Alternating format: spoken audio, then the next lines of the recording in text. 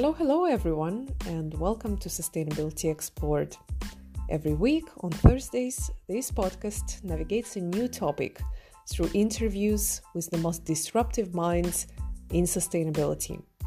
My name is Anna, I am a sustainability consultant and a host of this show, and we continue Season 7 with an exciting interview on climate positive bamboo building. Today with us we have Troy Carter, a co-founder of Rhizome. I'm very delighted he joins us today, and we're ready to welcome him in a second.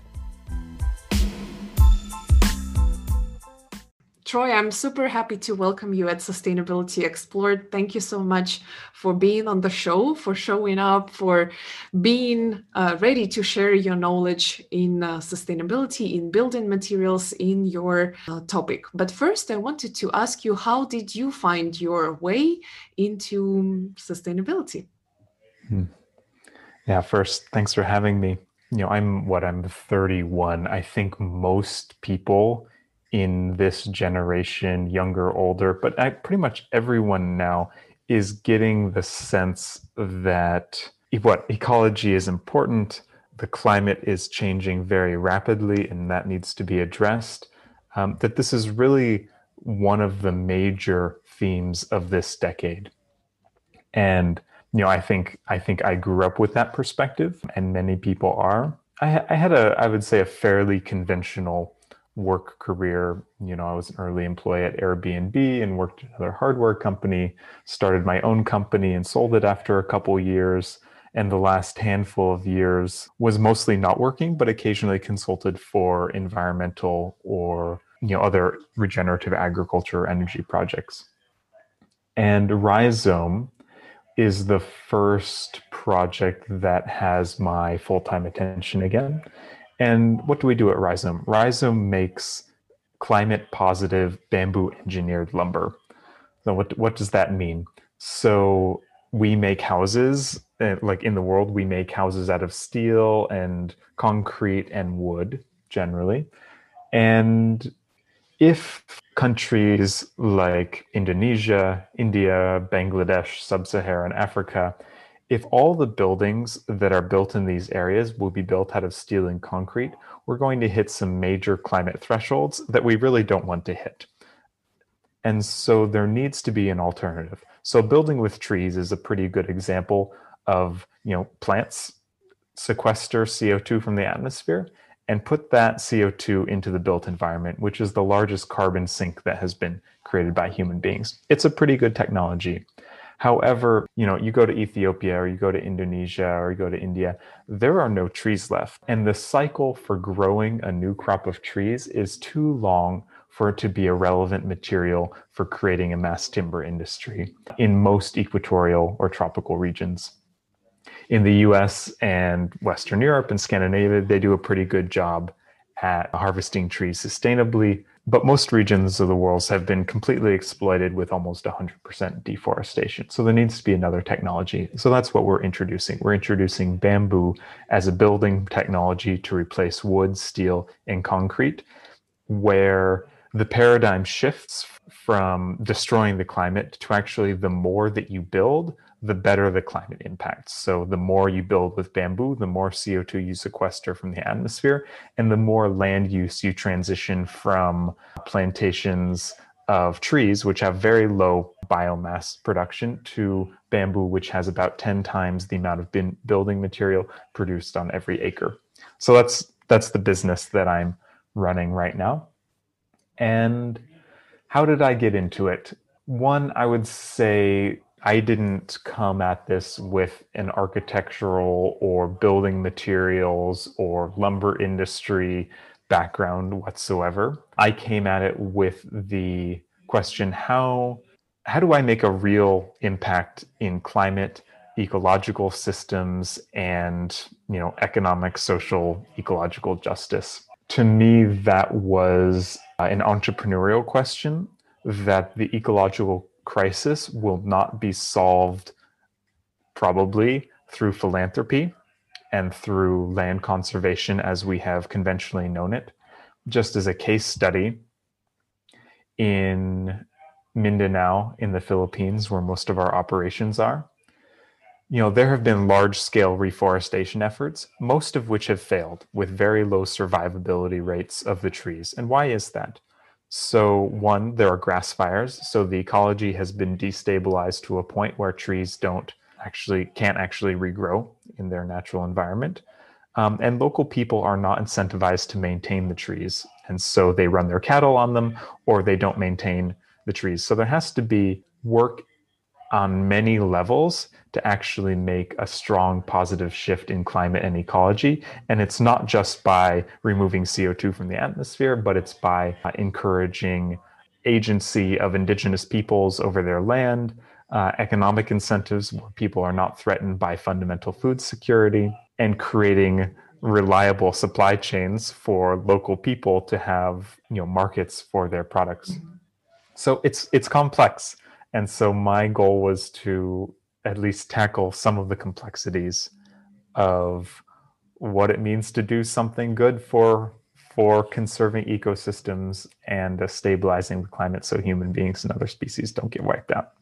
It's a pretty complex idea to come up with, just one day woke up and, why don't I do something environmentally conscious? Bamboo is quite a serious material. How old is the company, Rhizome? And what does the name mean? I think it's interesting to explore. The rhizome, so bamboo's a grass. The rhizome is the internodal underground root structure of grass that essentially stores a bunch of energy and sends up shoots. So it's the reason why bamboo grows so quickly. So just to give a sense of scale, in US measurements, the bamboo we grow is like 10 to 12 inches in diameter or 120 feet tall. So it's really, really large grass.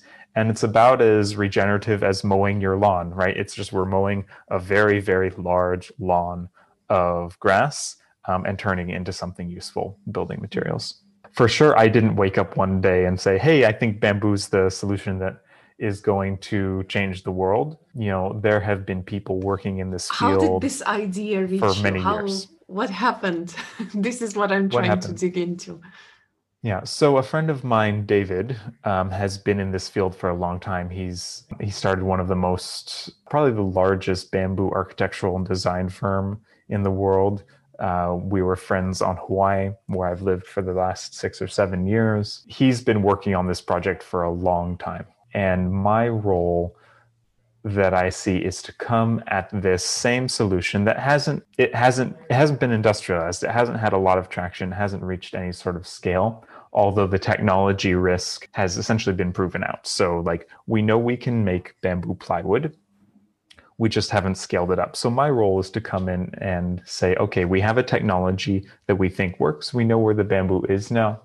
And now all it needs is money. It needs a much larger team. It needs access to international markets, and it just needs professionalization and sophistication of the technology and the operation and making it into a global company. So that's where my role and expertise come in, or at least enthusiasm. I don't know if it's expertise, but it's at least enthusiasm. And that's the case with most new technologies. So the ways that we will address ecology, land restoration, climate change, the technologies already exist. There will obviously be frontier technologies that continue to be developed, but we have the tools already to address the problems. Most of these are incentives that we need to change. So regulation or economic incentives to make these technologies already viable.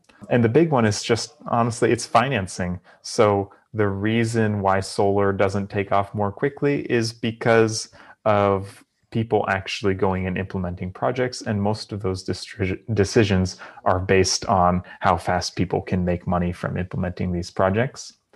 And so de-risking new technologies through new financial instruments, that's also something that it's really a very just logistical decision on financing these new technologies and implementing them rather than reinventing everything. So this is a known technology. No one's ever done it before because it's a complex supply chain, it's a complex issue, and we just have to string the existing dots together in a way that makes money, and then it can scale up very quickly.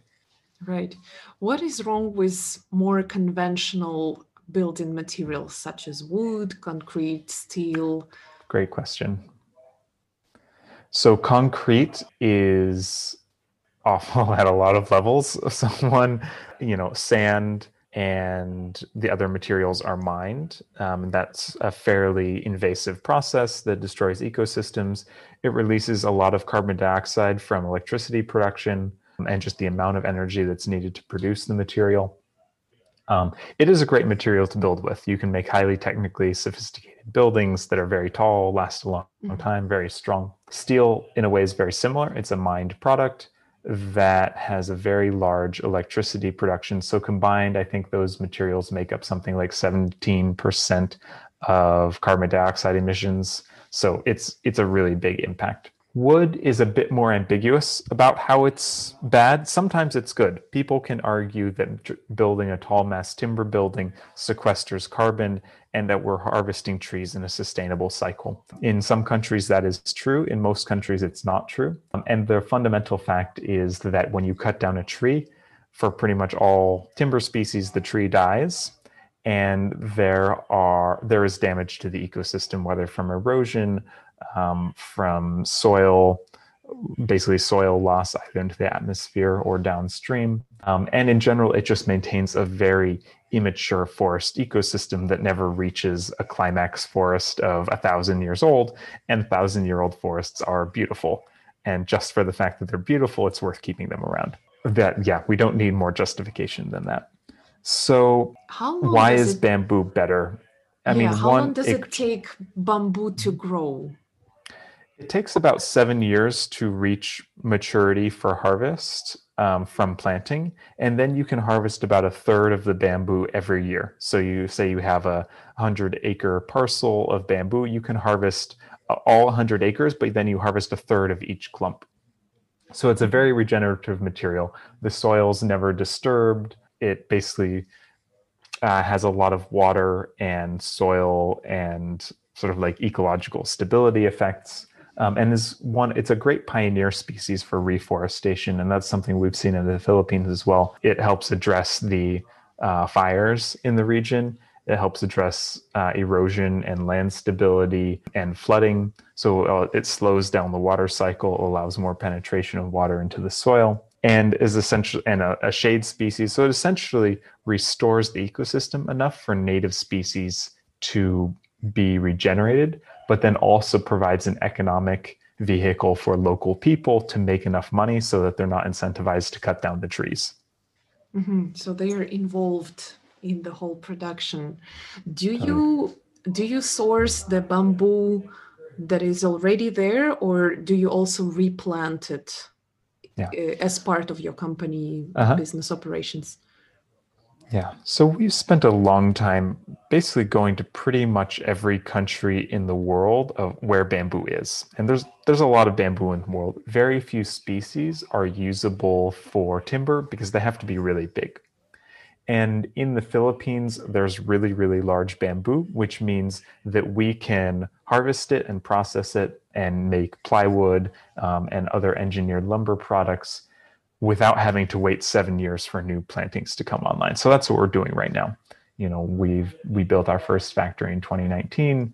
We just built another factory, and we'll build our third factory in the first quarter of 2021. So we're expanding.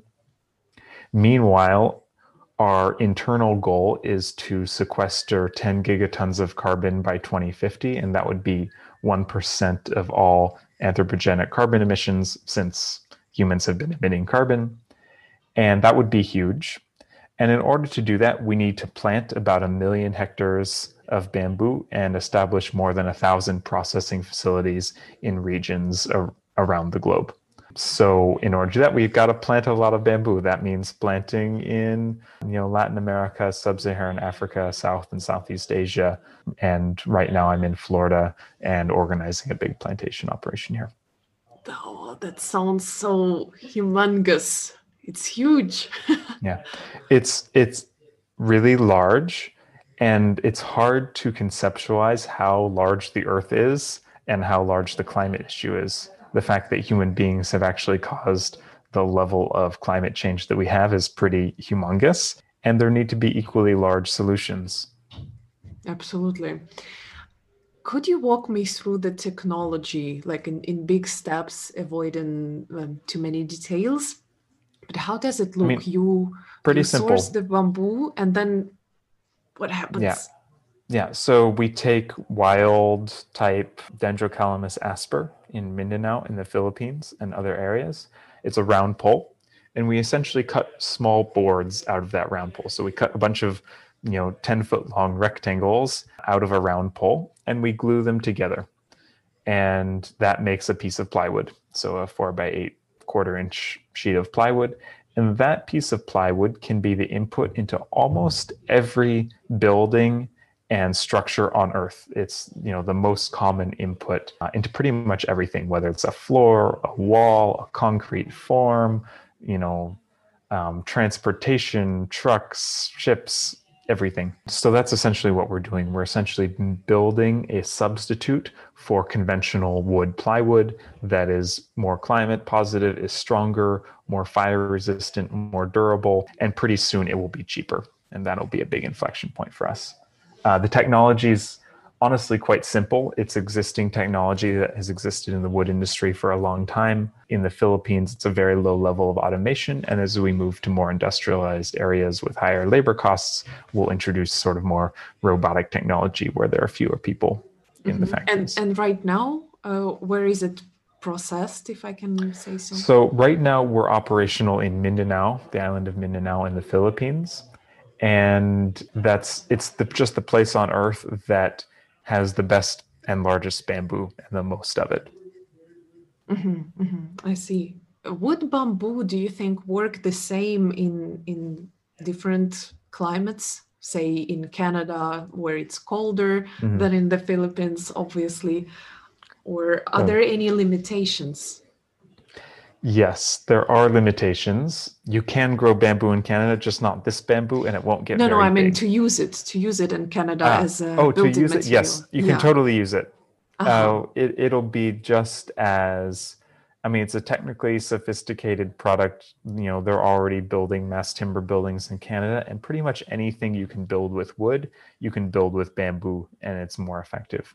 In terms of growing, yes, you do have to grow it in hot tropical regions, though luckily most of the new construction that will happen on Earth over the next 40 years will happen in hot tropical regions. And so, Scandinavia and Western Europe and the US, we pretty much have all the buildings that we'll have in 40 years with very little population growth. But, Indonesia or India and Southeast Asia, we'll see massive population growth. And so each of these regions should be growing the material that they use, and it'll be better and cheaper product. Wow, I feel like we're gonna be growing our own food, our own building materials. It's gonna be a whole circular economy, hopefully one day. Right. Who is the ideal client of Rhizome? So right now we sell to lumber companies, basically, and interior industrial manufacturers. So basically people who make windows, doors, molding, wall sheathing, flooring, stuff like that. Over the next couple years, we'll be getting more, basically higher production and more code compliance so that we can build buildings and do structural applications. And that'll be selling to developers and builders that are building everything from skyscrapers to houses.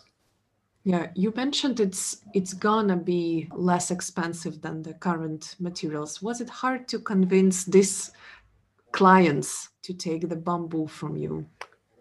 So right now it's more expensive than structural plywood because structural plywood is made out of low quality softwood. What it is cheaper is tropical mahogany and maple and oak. So basically hardwood and bamboo is beautiful, right? The bamboo that you make is a free and clear product that is just gorgeous. So you can look at it all day. I would totally love to live. Actually, I have lived in a bamboo house. So it's much cheaper than pretty much any other hardwood, and it grows much more sustainably. Like the reason you can't find tropical mahogany anymore is because we've cut it all down, and it's not really growing back.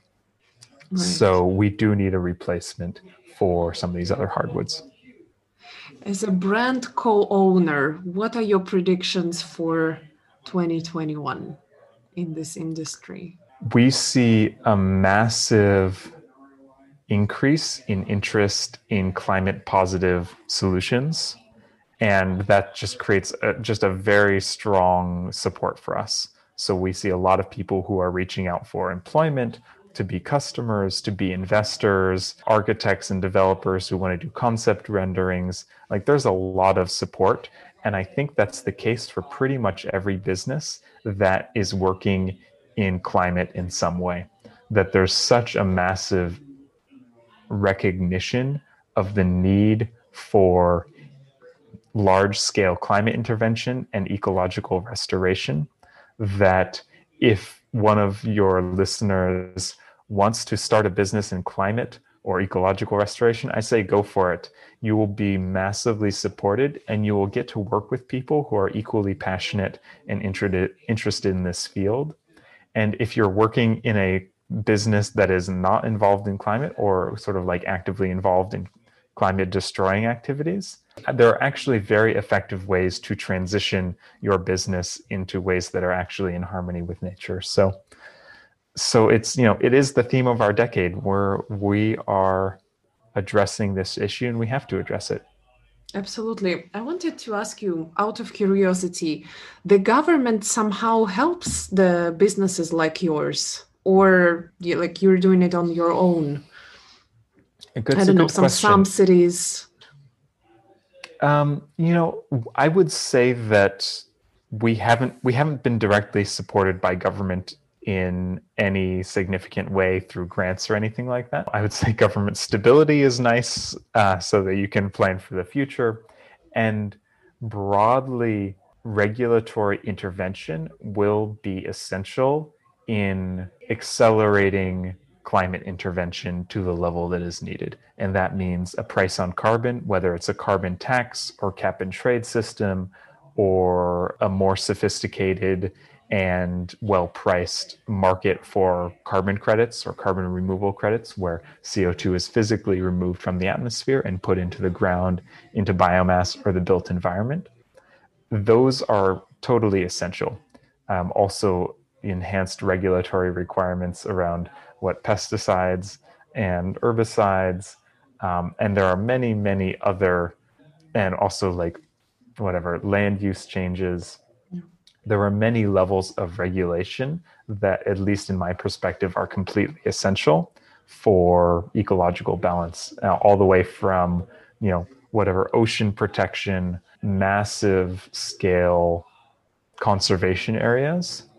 And maybe one of the perspectives that I have that is different than some conservation activities is the role of human beings in an ecosystem, where what we have come to view human beings as are essentially our presence in an ecosystem destroys the ecosystem. And that's actually not a very nice paradigm to be in. It creates such a deep moral conflict for being human. And I don't think that has to be strictly the case. There are trade-offs in human consumption of timber, of animals, of plants for food. But the patterns of urban development that we have don't set a model for how human beings should live with nature.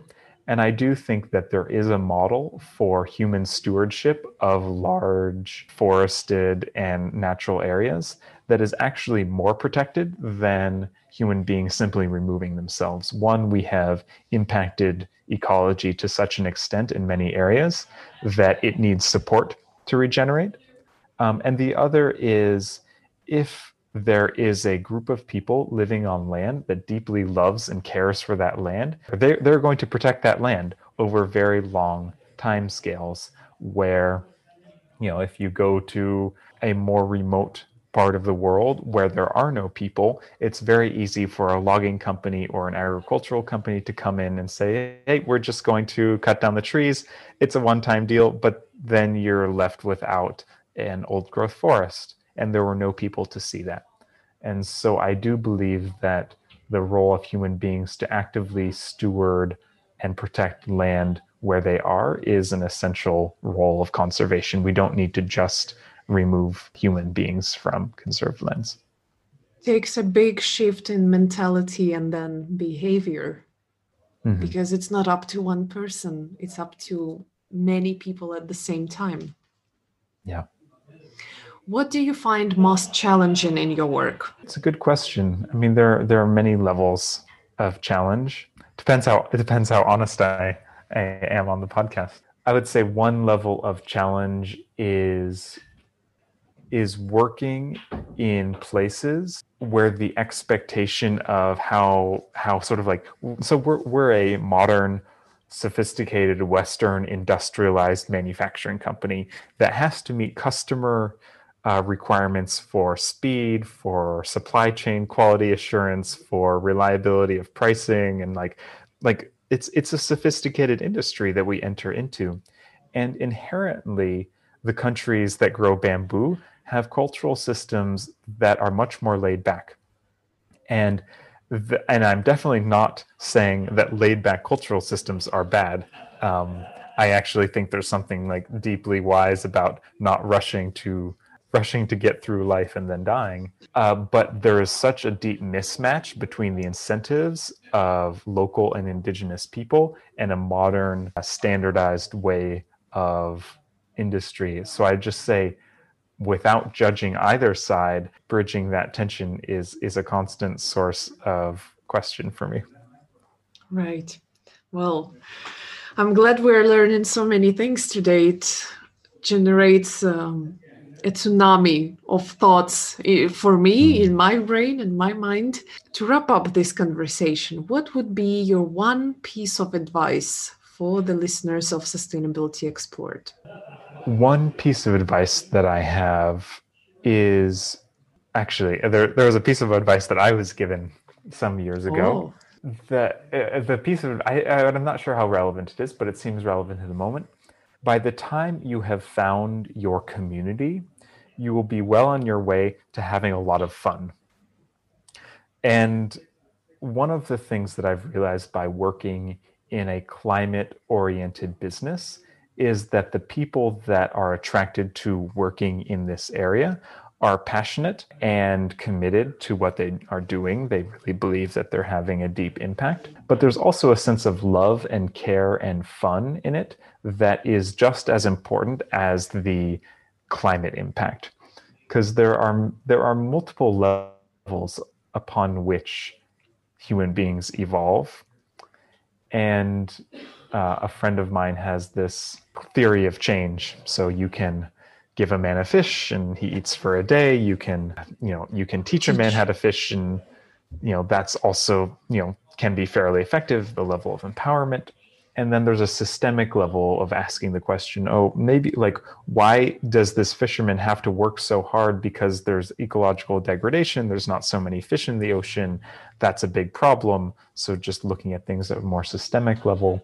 And then there's a narrative level where it's the question of what does it mean to be a human being on Earth, and what is a sense of self that evokes a certain set of incentives that then causes an ecological crisis on Earth that then causes these guys to not have any fish in the ocean that they want to eat. And that working on issues like climate can be ways of addressing each of these levels at the same time, that they're non-exclusive and that they're essential. So to actually run a business with integrity, inherently we are also working on the narrative level, because we recognize, so why do we save the forests?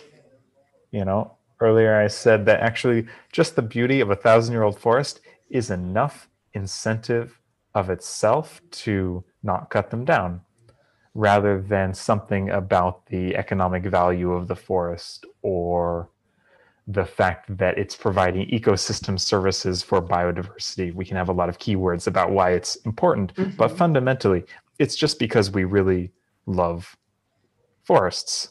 And that's a natural characteristic of being alive. And that's enough. And by working in this area, it evokes that sense of love for nature, and that can be a deep common ground across pretty much any belief system or political spectrum or any other dividing line that we have created.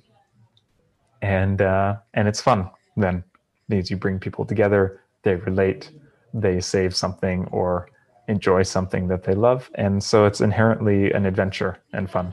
Wow, I love these words, and I love your pure philosophical attitude that is so resonating with me so much.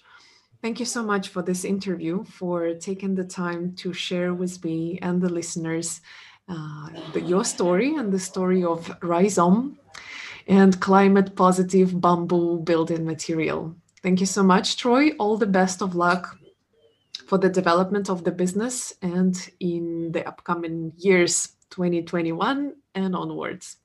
Cool. Thank you so much. Really appreciate the time. Thank you so much for being with us today. This was a very mindful, philosophical, and interesting. I found it very peaceful, this interview with Troy. I appreciate you taking the time to listen to our conversation today. I hope you found something interesting for yourself, inspiring, enlightening probably, and you got inspired to take some action today for your life, for the world around you. As always, if you have any questions for me or Troy about his business or about the podcast, don't hesitate a moment. Reach out to us on LinkedIn. We're both easily findable, approachable, and responsive. Again, if you like the podcast or you loved this episode in particular, please share on your social media accounts with anyone who might find it useful and interesting. Like and leave us a review if you can on iTunes or Podchaser page. I reply all my Podchaser comments in person, and it always makes me very, very happy. Finally, reach out to me on LinkedIn, challenge me with your questions, suggest guests or topics you'd like me to cover in the future. This was Sustainability Explored, and me, your host, Anna Chashina. Thank you again for listening, for being with us today, and until next time, next Thursday. Take care, stay sustainable. Bye-bye.